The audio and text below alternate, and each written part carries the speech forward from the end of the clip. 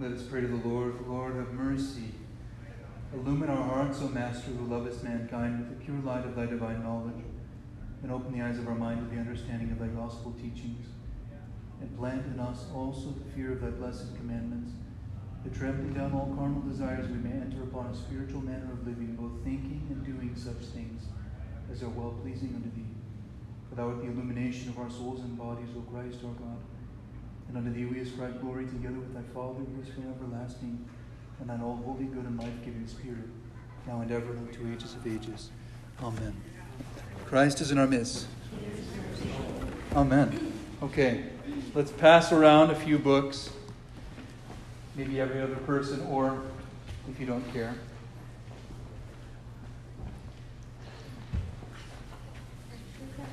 I'm going to try to keep on track. If I can finish a little early today, I'll try, because my family needs a little bit of attention. But today we're talking about the mystical supper. And I don't want to do too many sidetracks and tangents. Believe it or not, as early as junior high, my friends called me the king of tangents. The king of tangents. And they weren't talking about math. They were talking about conversation. And it's easy to do that with such a beautiful, rich tradition such as Orthodoxy, because as one of my godchildren, who's a biblical scholar, he says, I was looking for a fully orbed tradition, meaning you touch one part and you're getting the whole. Everything connects. It all ties up in the tradition. So you start talking about one thing, and it's so easy to connect it with another, and then another story from the lives of the saints and the Scripture, and But I was going to say, has anyone noticed anything peculiar by observing our Eucharist icon up in the sanctuary? Has anyone noticed who's there at the table next to Christ? There's someone who looks very much like the man on the far left of our iconostasis. Do you know who that is on the far left? Not on the wall, but the furthest door. Who is it? St. Paul. So, in the iconographic tradition, you'll see that certain saints have a distinct look. And St. Paul definitely does. Mostly like male pattern baldness with a little tuft of hair. And then his beard is a certain shape generally. There's a prototype usually that's followed in the iconographic tradition. And then you'll see subtle differences. Well, if you look closely next time, you see when the doors are open of the iconostasis. Take a peek in there. You'll see 12 apostles, but one of the originals is missing and is replaced with someone else. Any guesses about who's missing? Judas is missing, and who's there then? St. Paul is there. So it's not a historical icon in that way, but it's putting St. Paul in there as one of the apostles. So it's one of those things that the church can do and get away with, if you ever go speaking about that icon of the Last Supper, this one is generally referred to as the mystical supper rather than the Last Supper, because St. Paul was not there at the Last Supper. At the church in Mount Lake Terrace, the Romanian church, called Three Holy Hierarchs, if you take a look at their mystical supper icon, you see the apostles flanking Christ at the table, and then there's a halo without a head in it. Have you ever seen that? There's a halo without a head, and there's someone leaving the room. You can see Judas walking out the doorway, and then it's like he left his silhouette behind. Like he betrayed his personhood. He lost, It's a really striking, but also it almost makes you want to cry when you see it. It's very powerful. But anyway, if you ever get to go there, it's a beautiful church. It's pretty big, and it's frescoed everywhere. So a little side, little tangent about the mystical supper icon. Okay, so we're going to talk about the mystical supper today, and let's get started on our chapter. So in the Holy Eucharist, we offer to God the substance of our life and receive it back as the body and blood of Christ for the sanctification of our souls and bodies, and as the mystery of the church's unity in Christ. What's another word that we use for mystery? Sacrament. And I won't go too far into that, but it's important to realize that, the use of that terminology. When we say mystery, a lot of times we're referring to the rites of the church in which God is doing something, I'd like to say. The ways that God is intervening and has and continues to intervene in our life. We provide the material means that He's already given us. We don't have anything to give other than what we've already been given. And then we offer it to Him in return. Usually when you receive a gift, you hold on to it. But in this case, we receive it, we say, before I do anything with it, and this is a model of the entirety of our life, will you bless it? Thank you. But first, even before I say thank you, please bless this. Then we receive it for our use, for our benefit, and then we say thank you to God for it. Actually, I like to remind people that even when you have meals in an Orthodox family, the meal time follows the pattern of the divine liturgy. When I was growing up, we would always say to God, "Dear God, thank you for this food, of which we are about to partake," or something like that. Thank you for this food. May it be to our nourishment and to the glory of, your name, or something like that. In the Orthodox tradition, you have this food set forth. We say the Lord's Prayer, and then we say, "O Lord Jesus Christ, bless the food and drink of thy servants.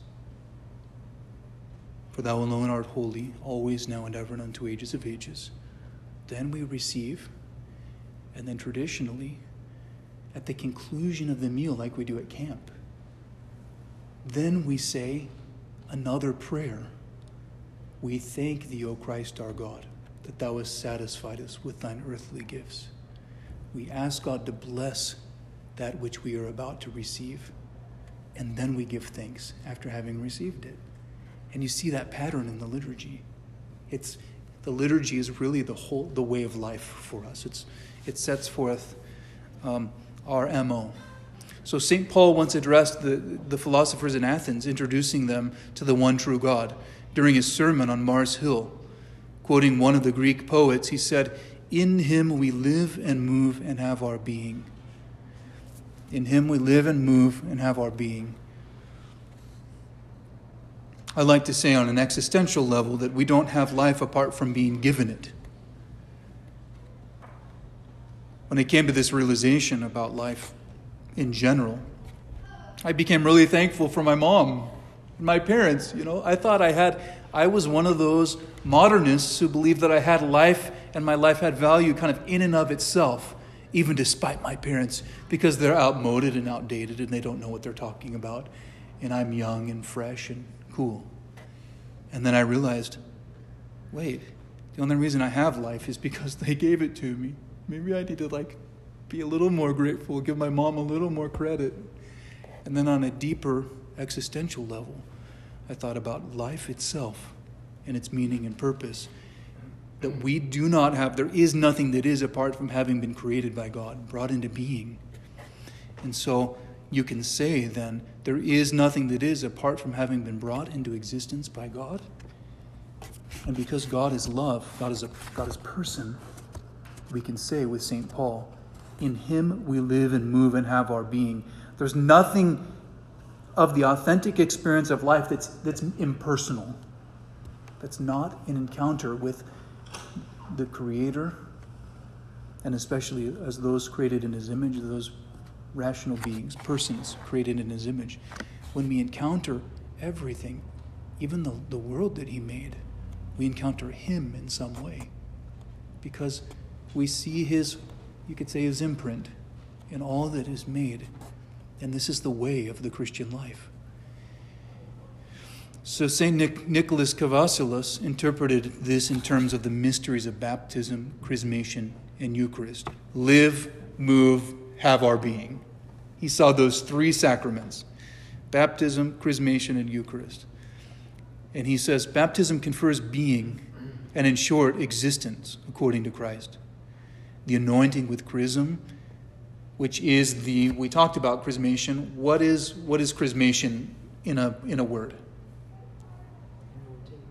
Anointing. But what's happening when someone's chrismated? The seal of the gift of the Holy Spirit, we say. And as we're anointing the head and the eyes and the nostrils, all of the faculties of the person, the ears, the chest, the hands, the feet, we're constantly saying the seal of the gift of the Holy Spirit. And when the kids are there, especially, they love to go, seal! Everyone yells out, seal! It's really fun. So the anointing with the chrism perfects him who has received birth by infusing into him the energy that befits such a life. The Holy Eucharist preserves and continues this life and health, since the bread of life enables us to preserve that which has been acquired and to continue in life. In this way, we live in God. We remove our life from this visible world to that world which is not seen by exchanging not the place, but the very life itself and its mode. This is perhaps the most succinct exposition of the mysteries ever written. The mysteries are not merely sacred rites, or you could say like religious hoops that you have to jump through, things that you have to do, in order to, boxes you have to check in order to be an Orthodox Christian. They are nothing less than our participation in the life of the Holy Trinity. Having been united with Christ in baptism and empowered by the Holy Spirit, we're led to the holy table and partake of the bread of heaven.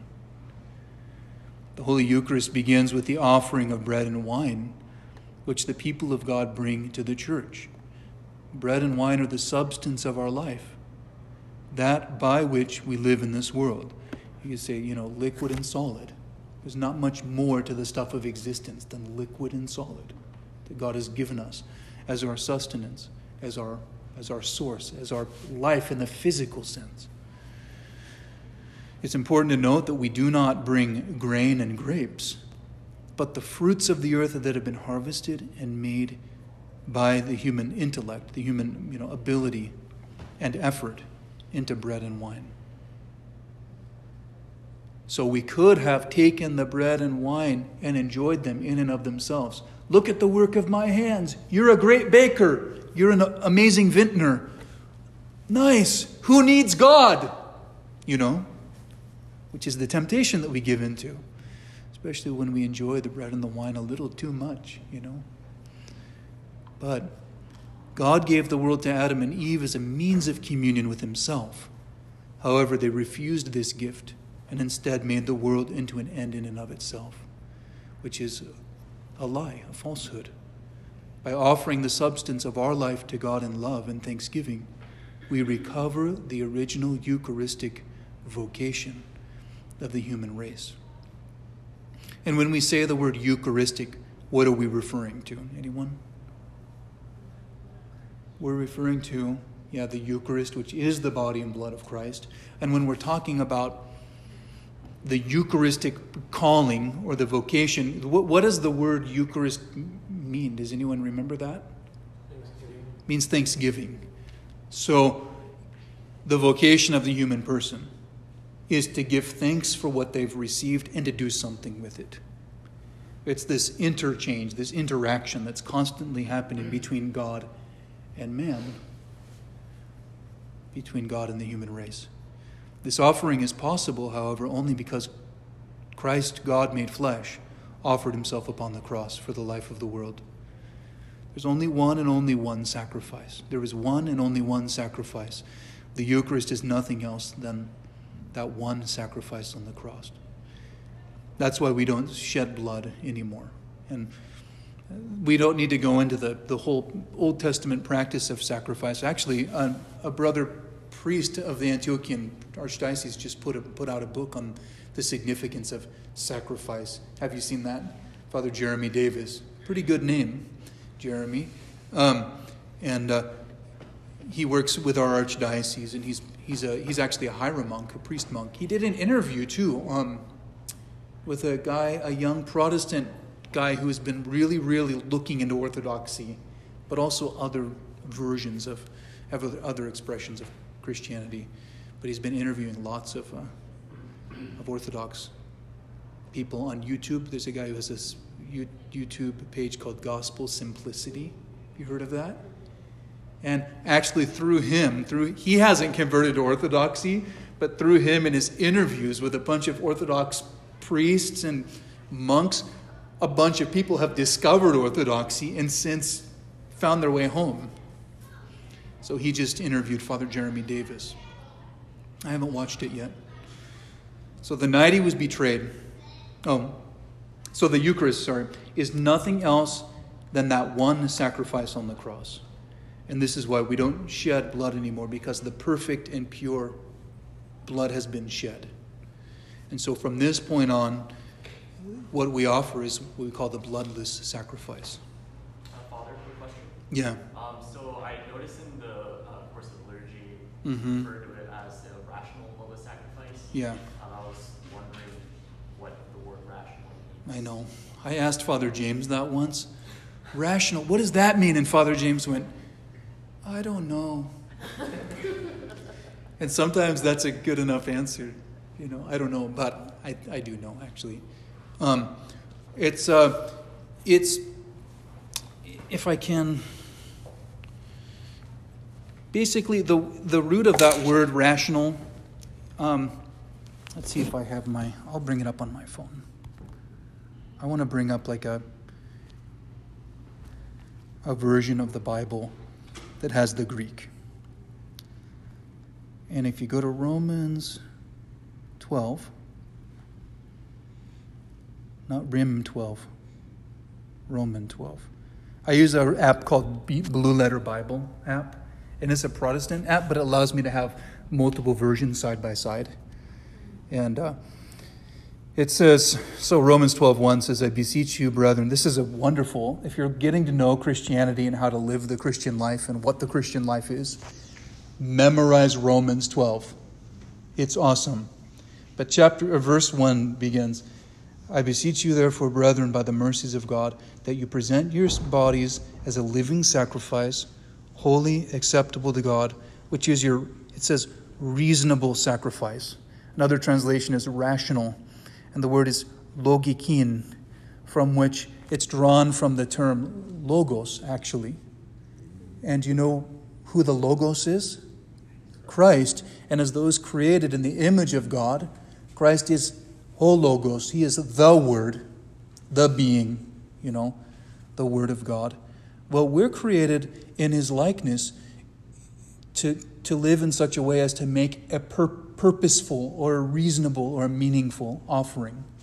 And so really what it's a nod to is that the freedom that we have to respond to God reasonably, rationally, and intentionally to make our offering to Him, which is represented or symbolized in the elements, you could say, in the bread and the wine, but actually is the offering of the entire life, which is what St. Paul is talking about in Romans 12:1. He says so beautifully, present your bodies as a living sacrifice, holy, acceptable to God, which is your reasonable service.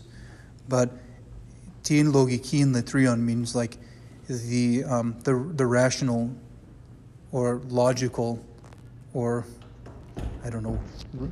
reasonable worship. Latrion means worship, not just service. So does that help a little bit? Yeah.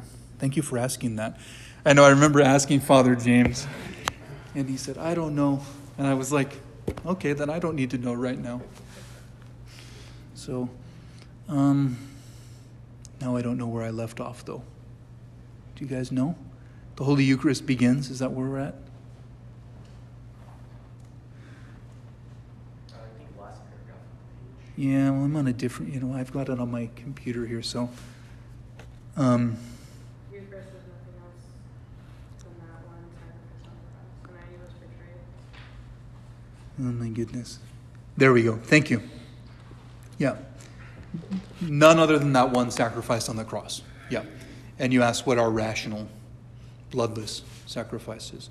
So the night he was betrayed, Christ ate his last supper with his disciples. He broke the bread and blessed the wine, instructing the apostles, "Do this in remembrance of me." 1 Corinthians 11. The Eucharist is, therefore, an act of remembrance. It orients our life toward the cross.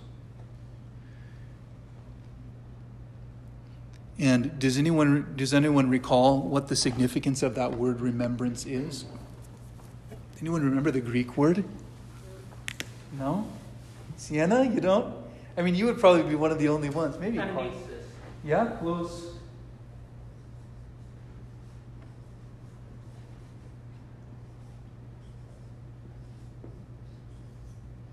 Anamnesis. People say anamnesis. Anamnesis, which is more than just a historical recollection, but the way I like to say this remembrance is that we're not just recalling something that once happened way back when and we wish we were there, but when we enact this mystery of the Holy Eucharist, we are participating in that one body and that one blood of Christ, the manifestation of the life of God, which transcends time and space. So it's not like we have liturgy on Sunday and then they have it on Monday. No, there's only one liturgy, and our participation in it is always a participation in that same body and blood of Christ, which doesn't just take place at a particular place in a particular time, but it's a manifestation of an eternal reality that we get to participate in. So we move outside of the confines. I know it's a little philosophical, but we move outside of the confines of our temporal existence, and everyone who receives and participates in the body and blood of Christ is participating in that very same supper that Christ instituted on Holy Thursday, the disciples. And I know it's a deep teaching, but anamnesis, that remembrance, is not just a historical recollection, but it's a participation in something that once happened and continues. It carries forward. A lot of times we would think, we had this, in my background, we had this view that the communion wasn't that important. Because it already happened then. That was the one in the real time that it happened, and now we're just kind of play acting. But the church traditionally, authentically, has always understood that our participation in the mystery of the Holy Eucharist is a participation in that same event, that same body, that same blood of Christ that took place at that time, that began there, that made its first manifestation on Holy Thursday, we call it. So, more than just a historical recollection. So, the New Testament word for remembrance is more than psychological or historical recollection. Anamnesis literally means to represent or make present. In the Holy Eucharist, we do not remember the sacrifice of Christ on the cross in the same way we recollect a past event in our own lives. Rather, that sacrifice is made present to us, and we participate in that sacrifice. There is no doubt that the early Christians understood the Eucharist as a sacrifice. In the first century Syrian church manual called the Didache, we read, "On the Lord's day, assemble together and break bread." This is like one of the first well-known like kind of post-apostolic documents in the church. And you can find it online if you look it up, this didache. On the Lord's Day, it says, assemble together and break bread and give thanks, first making public confession of your faults, that your sacrifice may be pure, for this is the sacrifice spoken of by the Lord. In every place and time, offer me a pure sacrifice. Malachi 11. Malachi, is it 11? There's a typo in my version. We do not offer a new sacrifice, however, but the sacrifice that Christ offered once and for all. For it is thou, Christ, our God, who offereth and art offered, we say in the liturgy of St. John Chrysostom. He offers and is offered, and we get to participate in it. God the Father receives this offering at our hands, precisely because it is the offering of his Son. From all eternity, the Son receives his being from the Father, and in return offers himself to his Father in love. On the cross, Christ offered himself to his Father as man, thereby introducing humanity into this dynamic movement of Trinitarian love.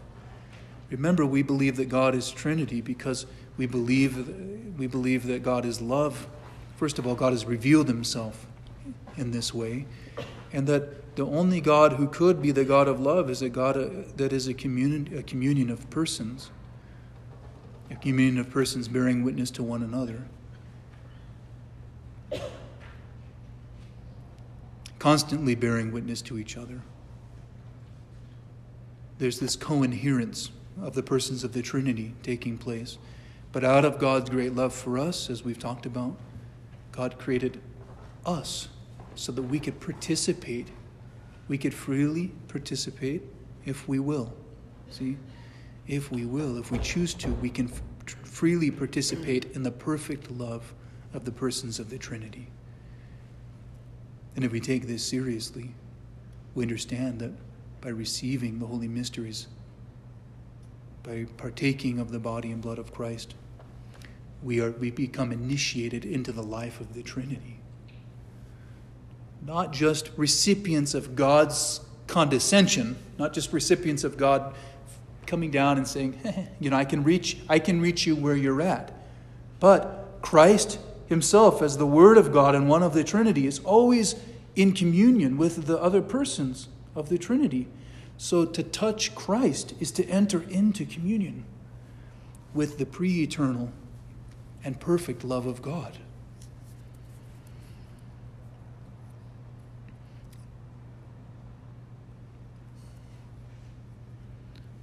In the Eucharist, our life is offered to the Father in and through Christ, and we receive eternal life in return by partaking in the life-giving body and blood of the Lord. Verily, verily, I say to you, except ye eat the flesh of the Son of Man and drink his blood, you have no life in you, says Christ himself in John 6. And so as Orthodox Christians, I say we just take Christ at his word. Unless you eat my body and drink my blood, you have no life in you. Well, I think I would like to have life in me.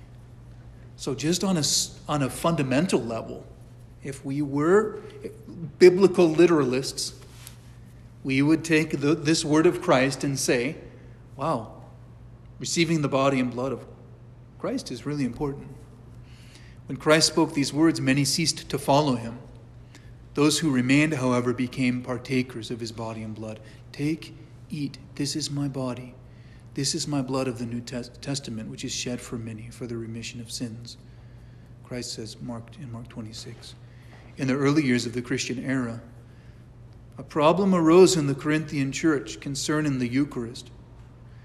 Many treated it shamefully, using it as an excuse for selfishness and rather than as a sacrifice of love and unity. Like you imagine people pushing one another out of the way in order to get there first. That would be an abuse or a misunderstanding of what we're trying to do when we are drawing near to the holy mysteries. So St. Paul warned them of the consequences of their actions. He says in 1 Corinthians 11, Wherefore, whosoever shall eat this bread and drink this cup of the Lord unworthily shall be guilty of the body and blood of the Lord. So rather than celebrating the life-giving love of God, they're rendering themselves guilty of the crucifixion of Christ by perpetuating the sin that led to his death, pushing one another out of the way, forgetting those in need, prioritizing themselves individually over one another.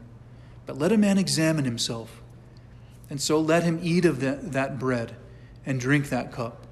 For he that eateth and drinketh unworthily eateth and drinketh damnation to himself, not discerning the Lord's body. For this cause many are weak and sickly among you, and many sleep.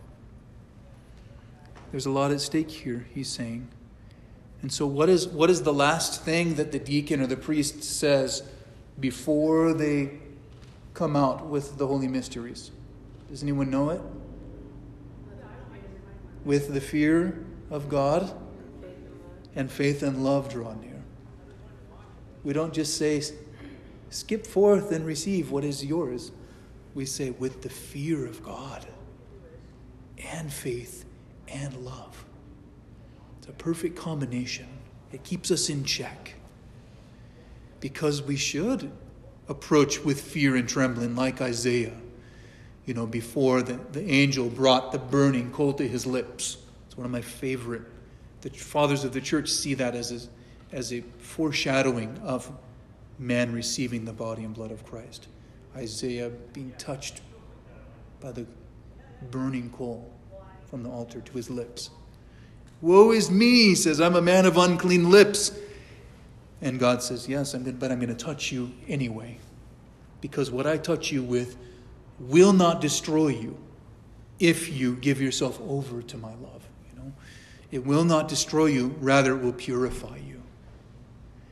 That's why we approach with fear, but also with faith and love. Thus, according to St. Paul, many have physically died for partaking of the Lord's table unworthily. The reason for this is clear. St. Paul explained, the cup of blessing which we bless is it not the communion of the blood of Christ? The bread which we break, is it not the communion of the body of Christ? In partaking of the Eucharist, we're literally partaking of the body and blood of our Lord Jesus Christ. And what do we say as Orthodox Christians about how do we understand that this bread and wine become the body and blood of Christ? What's that? The Holy Spirit accomplishes it. But how can we understand it? Can we comprehend it? It is a mystery. It's the mystery of mysteries. And that's one of the best uses of that term. The mystery itself. Because to encounter it is to encounter the very life of God. And one of my favorite little reflections on the Holy Mysteries comes from St. John Maximovich, who we have on the wall over there. He said when he received the body and blood of Christ, he was so overwhelmed by it that it took him a couple hours to recover every time, because he felt like he had the body and blood of Christ coursing through his own veins. How could the life of the uncreated God be coursing through the veins of an uncreated one like me? Most of us are ready for a cup of coffee or something afterward, but this, and that's not to say everyone's just shallow and superficial, but this is what we have the ability to become aware of if we enter into that mystery and take it seriously. In the early 2nd century, St. Ignatius wrote of a sect in the church that did not believe that Christ had come in the flesh. They were called the Docetists. He noted that they did not attend the Eucharistic gathering of the church. Why? And he writes in his epistle to the Smyrnians, they abstain from Eucharist and prayer because they do not confess that the Eucharist is the flesh of our Savior Jesus Christ. Carl, when did St. Ignatius live? Ignatius, around 3020 AD till 105 AD. He was alive during the time of Christ. Yeah. And so here he is. And you can read and I've told you, many of you several times, this is another thing you can find. You can find the writings of St. Ignatius of Antioch, and they're priceless, actually. Online, you can buy them in paper publication, but they're easily accessible. And here he is, this one, right after the time of Christ. And we actually believe, the church tradition says that he was the little child who sat on the lap of Christ when Christ was giving the teaching about children. Do not prevent the little ones from coming to me. And he said, of such are the kingdom of God. And so we believe that when he reached out to use that little child as his demonstration, that was St. Ignatius. To deny the reality of Christ's humanity is to deny the reality of his presence in the Eucharist. So to deny the reality of Christ's humanity is to deny the reality of his presence in the Eucharist, and vice versa. That's something worth chewing on. Around the year AD 150, again, very close to the time of Christ. One generation away, not very far.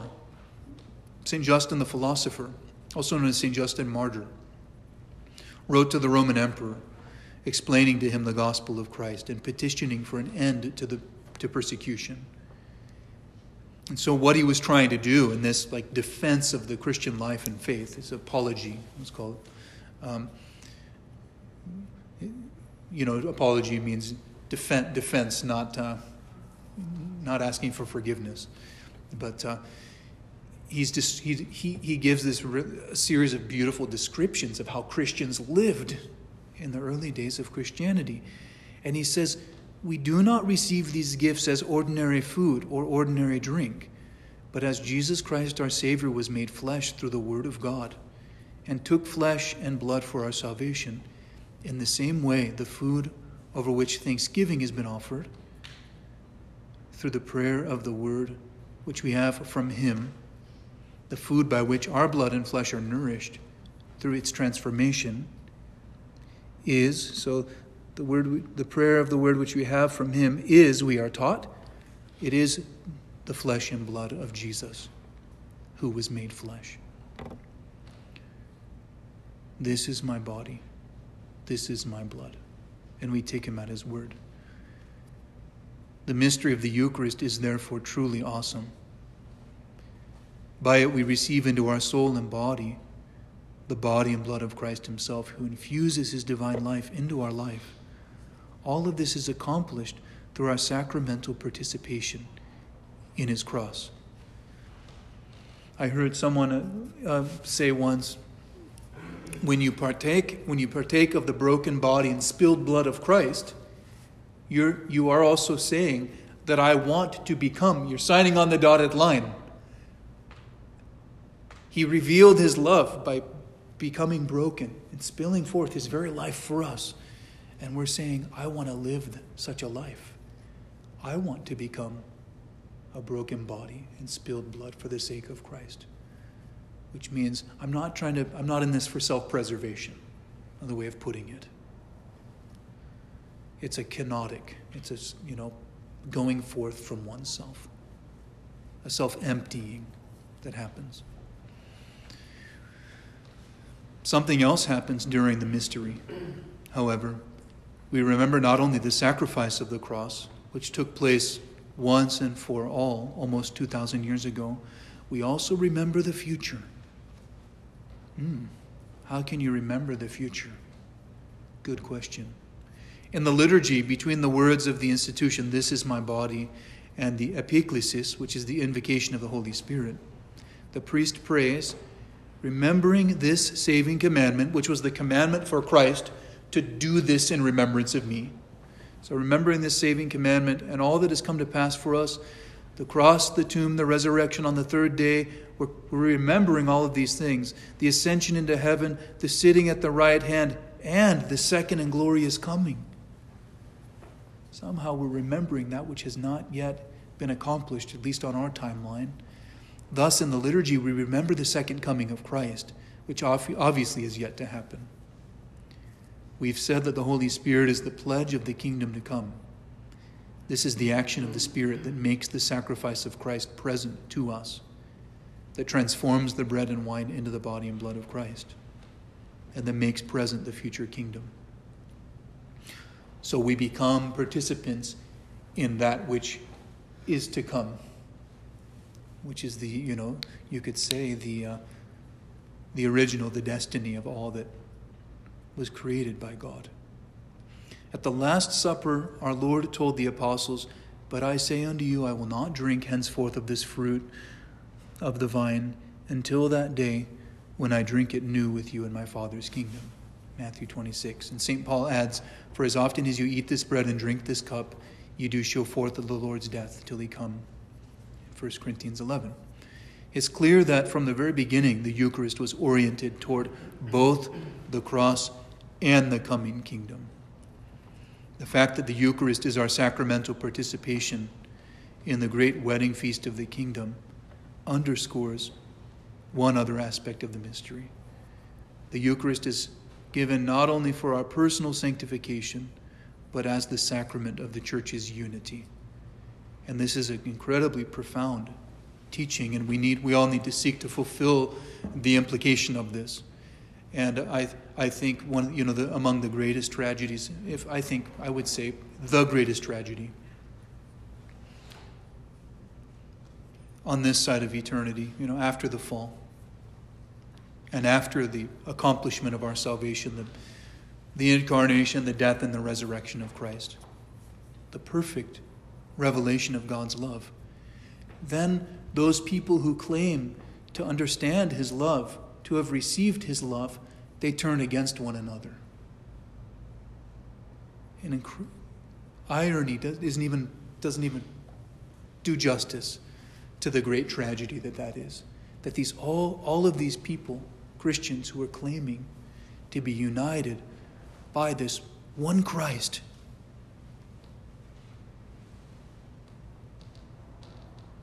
break into different sects and different groups. And we rationalize it saying somehow we're all one, but we're not. We don't agree. Otherwise, we'd be meeting in the same places and we'd be in communion with one another. The great schism, which is not so great because it's wonderful, but because of how terrible it was, in the 11th century.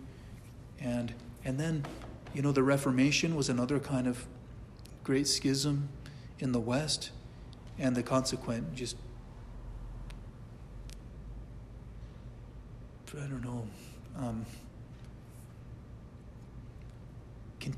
continual breaking up of Christians. We're like, especially in the West, we're like all schismatics. We are. We all want to create Christ in our own image, rather than being conformed to his image. But one of the tricky things that I always like to remind people about is that a lot of times it's done out of ignorance. And even in that mistake, and even in that tragedy, we can see, we could at least honor the intention, the desire of the people who are seeking something good. They're seeking something better than what they had, at least. Especially people who are fleeing from corruption, or fleeing from a bad pastor. There are things like that all over. And so if you hear the actual story, rather than saying, "Oh, you just have another stupid denomination," or something like that, you can say, where did it begin? Oh, yeah, they had, church leadership that started selling seats to people to come to church, or whatever it may be. Yeah, that was a thing at one point in time. And then in this day and age of the information age, this is a time when we really can share orthodoxy thoroughly. You can't force feed it, but it is an special opportunity for us to share the faith with people and say, what you've been looking for always has been. It might look a little different than you thought it did, but with the help of the apostolic fathers, the early church fathers especially, they can see that there's this living continuity that even they can choose. Some will choose not to, but they could choose to be a part of that which you've always been looking for here in the Orthodoxy.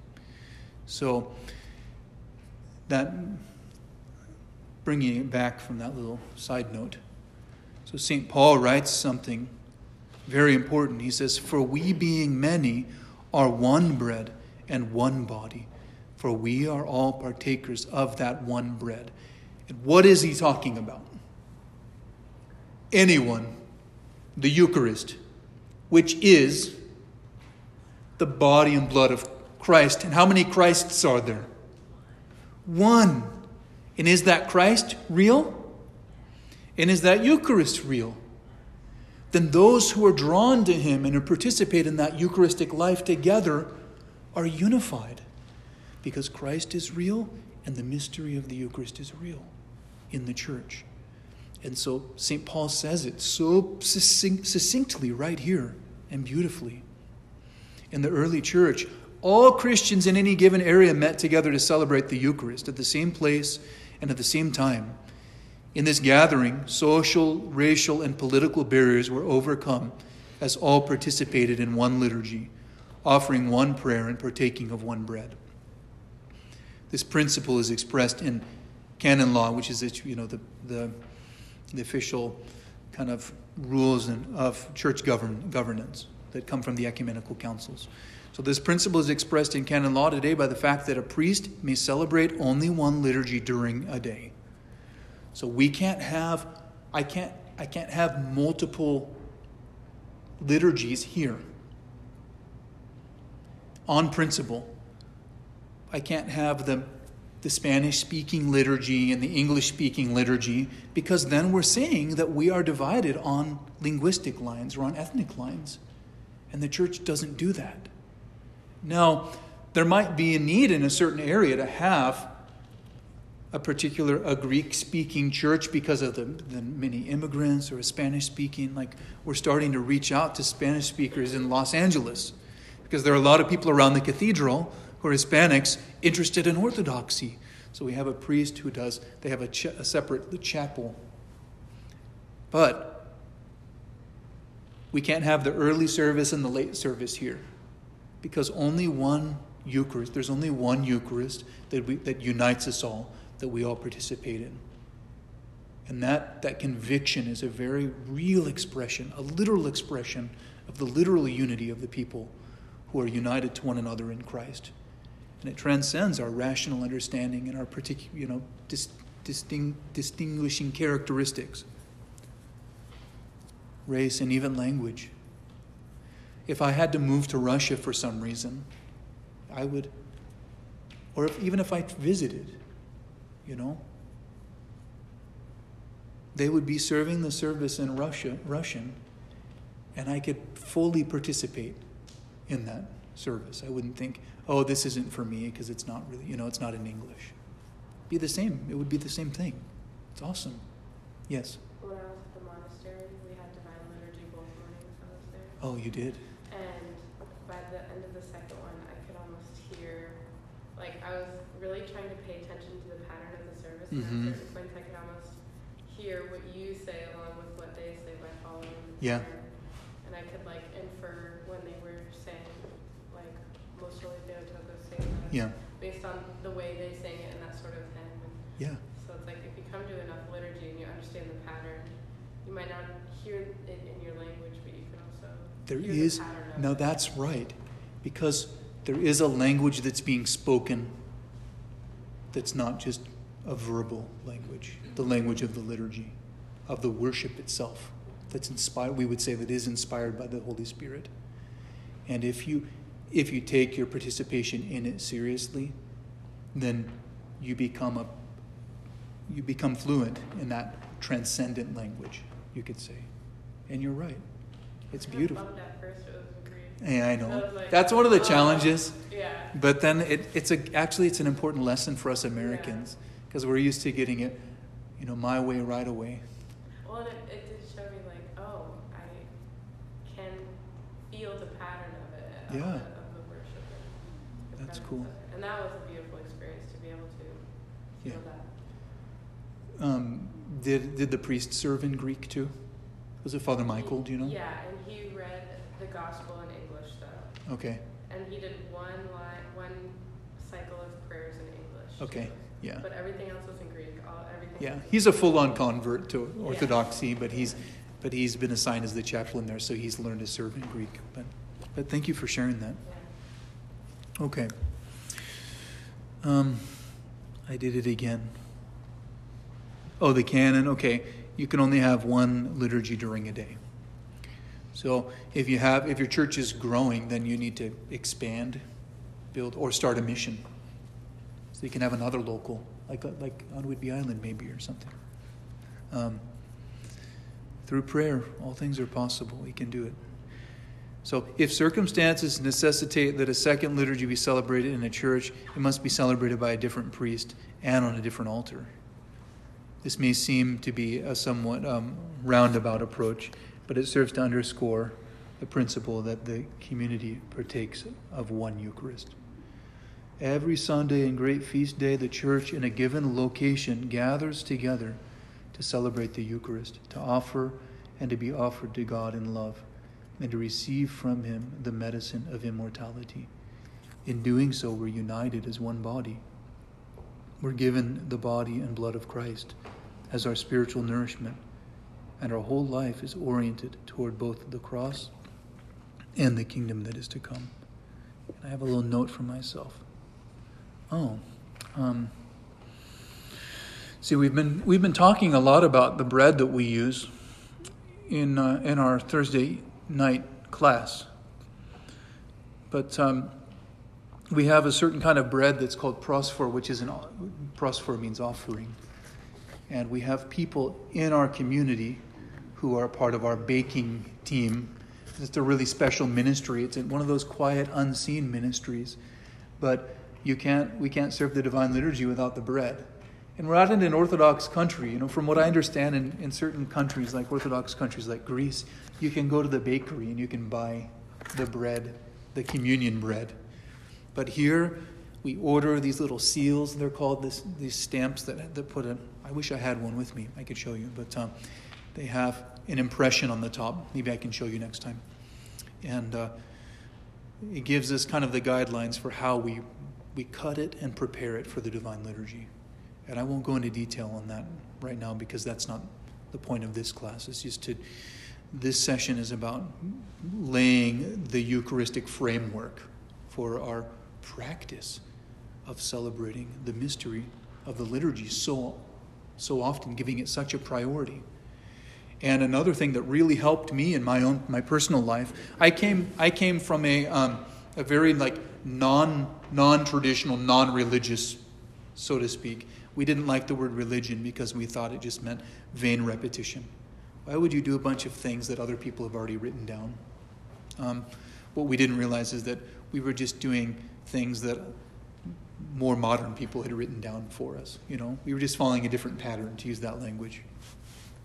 But one of the things that really helped me was to come to the simple realization that Christ was a living letter himself.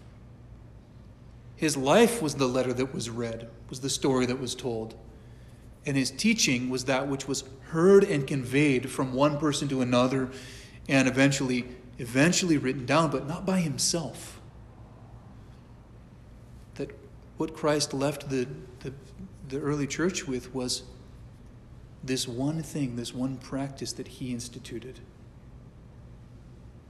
Do this, Do this in remembrance of me. And as often as you do proclaim my death and resurrection. So when I took off my blinders, and I started reading the Bible not as like a self-help manual, but as a revelation of God's truth, that hit me really hard, like a wrecking ball. And I thought, oh my Lord, I need to take communion more seriously. Like I said, I need to take Christ at his word. So let's see, what time are we at, you guys? 1:36? Okay. What we'll do is we'll read the Fathers speak here, and then I'll end a little early. And then when we come back together next time, we'll do the next the next little section, the little special study on the communion of the saints. The fathers speak from the Didache. Give thanks in this manner, it says. First, over the cup, we give thanks to thee, our Father, for the holy vine of thy Son David, which thou hast made known to us through Jesus thy Son. Thine be the glory forever. Then over the broken bread, we give thanks to thee, our Father, for the life and knowledge which thou didst make known to us through Jesus thy Son. Thine be the glory forever. As this broken bread was scattered upon the mountains and was gathered together and became one, so let thy church be gathered together from the ends of the earth into thy kingdom. For thine is the glory and the power through Jesus Christ forever and ever. That forever and ever in Greek is the now and ever. Now and ever. You hear that now and ever and unto ages of ages. That's one of those little things that you hear all the time in the church. Now and ever and unto ages of ages. Why do they say ages of ages all the time? Well, that's just the literal rendering. Kenin kei kes tu seonos to naonon means from and now and forever and from eon to eon or age to age. It just means forever. Forever and ever. And then in some like if you hear in the British world, they'll say world without end. You ever heard that? World without end? It just means going on forever. And an age is a long time. An eon is a long time. So from age to age, forever and ever. So, and also any time that we hear that, now and ever and unto ages of ages, there's usually in the liturgical life of the church, it's a cue. We use it as a little cue that something's finishing up. Every time the priest says, now and ever and unto ages of ages. Okay, we'll work with you on that. Amen. You say, Amen. And then the choir's turning their pages, getting to the next thing that they have to do. Yeah, and then do, or whatever. Yeah. I miss being a choir director. That was a fun time in my life.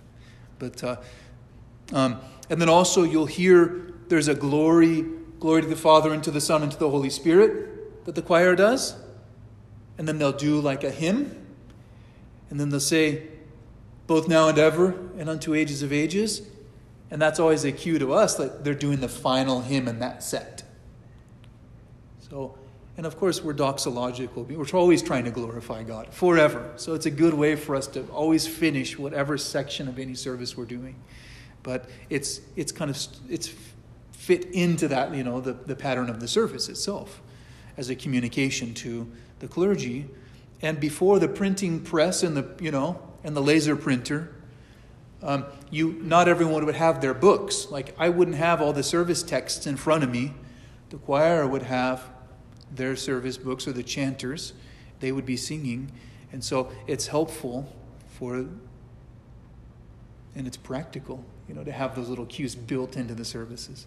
But sometimes we're so deep in prayer that we miss our cues anyway. But anyway. So, the quote continues, let none eat or drink of this Eucharist of yours except those who have been baptized into the name of the Lord. For on this point the Lord said, do not give what is unholy to the dogs. Whew, that's a hard way to end.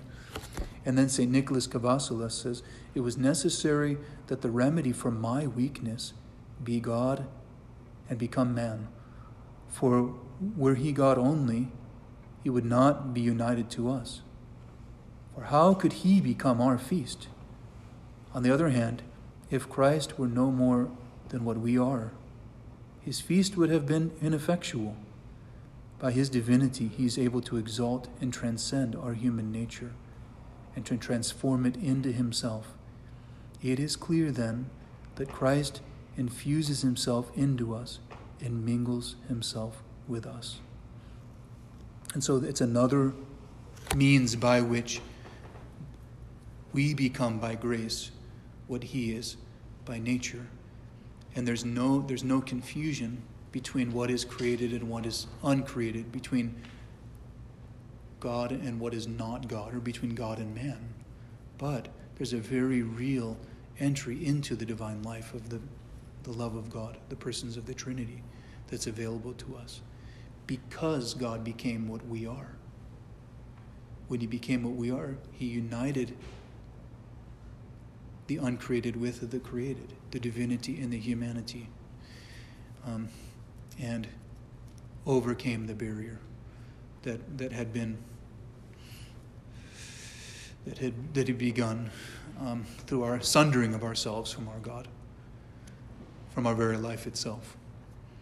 So that's what we begin to taste, that we begin to experience. And it's not a magical thing. It's not like, it's not a magic trick or some kind of like emotional high that we're going for. Emotions are fleeting. What we care about is what's real. So our emphasis, and a lot of times what I'm trying to talk about in talking about the sacraments, is that what we're doing is not just accomplishing a task or seeking to have some kind of experience emotionally, but we're participating in something real. Real, that's important. God is real. Christ is the same yesterday, today, and forever. And that keeps us sane in an insane world. And the same with the beauty of the tradition of the church, which is so stable, so beautiful and creative, but also stable. It provides a witness to the stability of our life in Christ that we need in our decadence and in our own insanity, our waywardness. So it helps keep us sane in that way as well. So, all right, well, we'll end there for today. Through the prayers of our Holy Fathers, Lord Jesus Christ, our God, have mercy on us and save us. Amen. God bless you all. Go in peace. It's good to be with you today, and I'm sorry that we had to cancel, and I've been off for the last couple of weeks with travels and things. We should get back into our normal schedule, although Dormition, the Feast of Dormition, lands on a Monday, which means that we have an evening service on a Sunday, which is an important service that we do in the church. And that's Sunday the 14th. We're going to have great Vespers here at the church at 6:30 for the Dormition, which is the falling asleep of the Theotokos. That's an interesting feast for you guys who are learning about Orthodoxy. But it's one of the older feasts of the church. And I'm saying that there will be no class that day because I'm going to try to encourage everyone to come to the service that evening. I don't know about you guys. You could try, we'll stream it if you need to, but I would just like everyone to participate in it if they can. Bring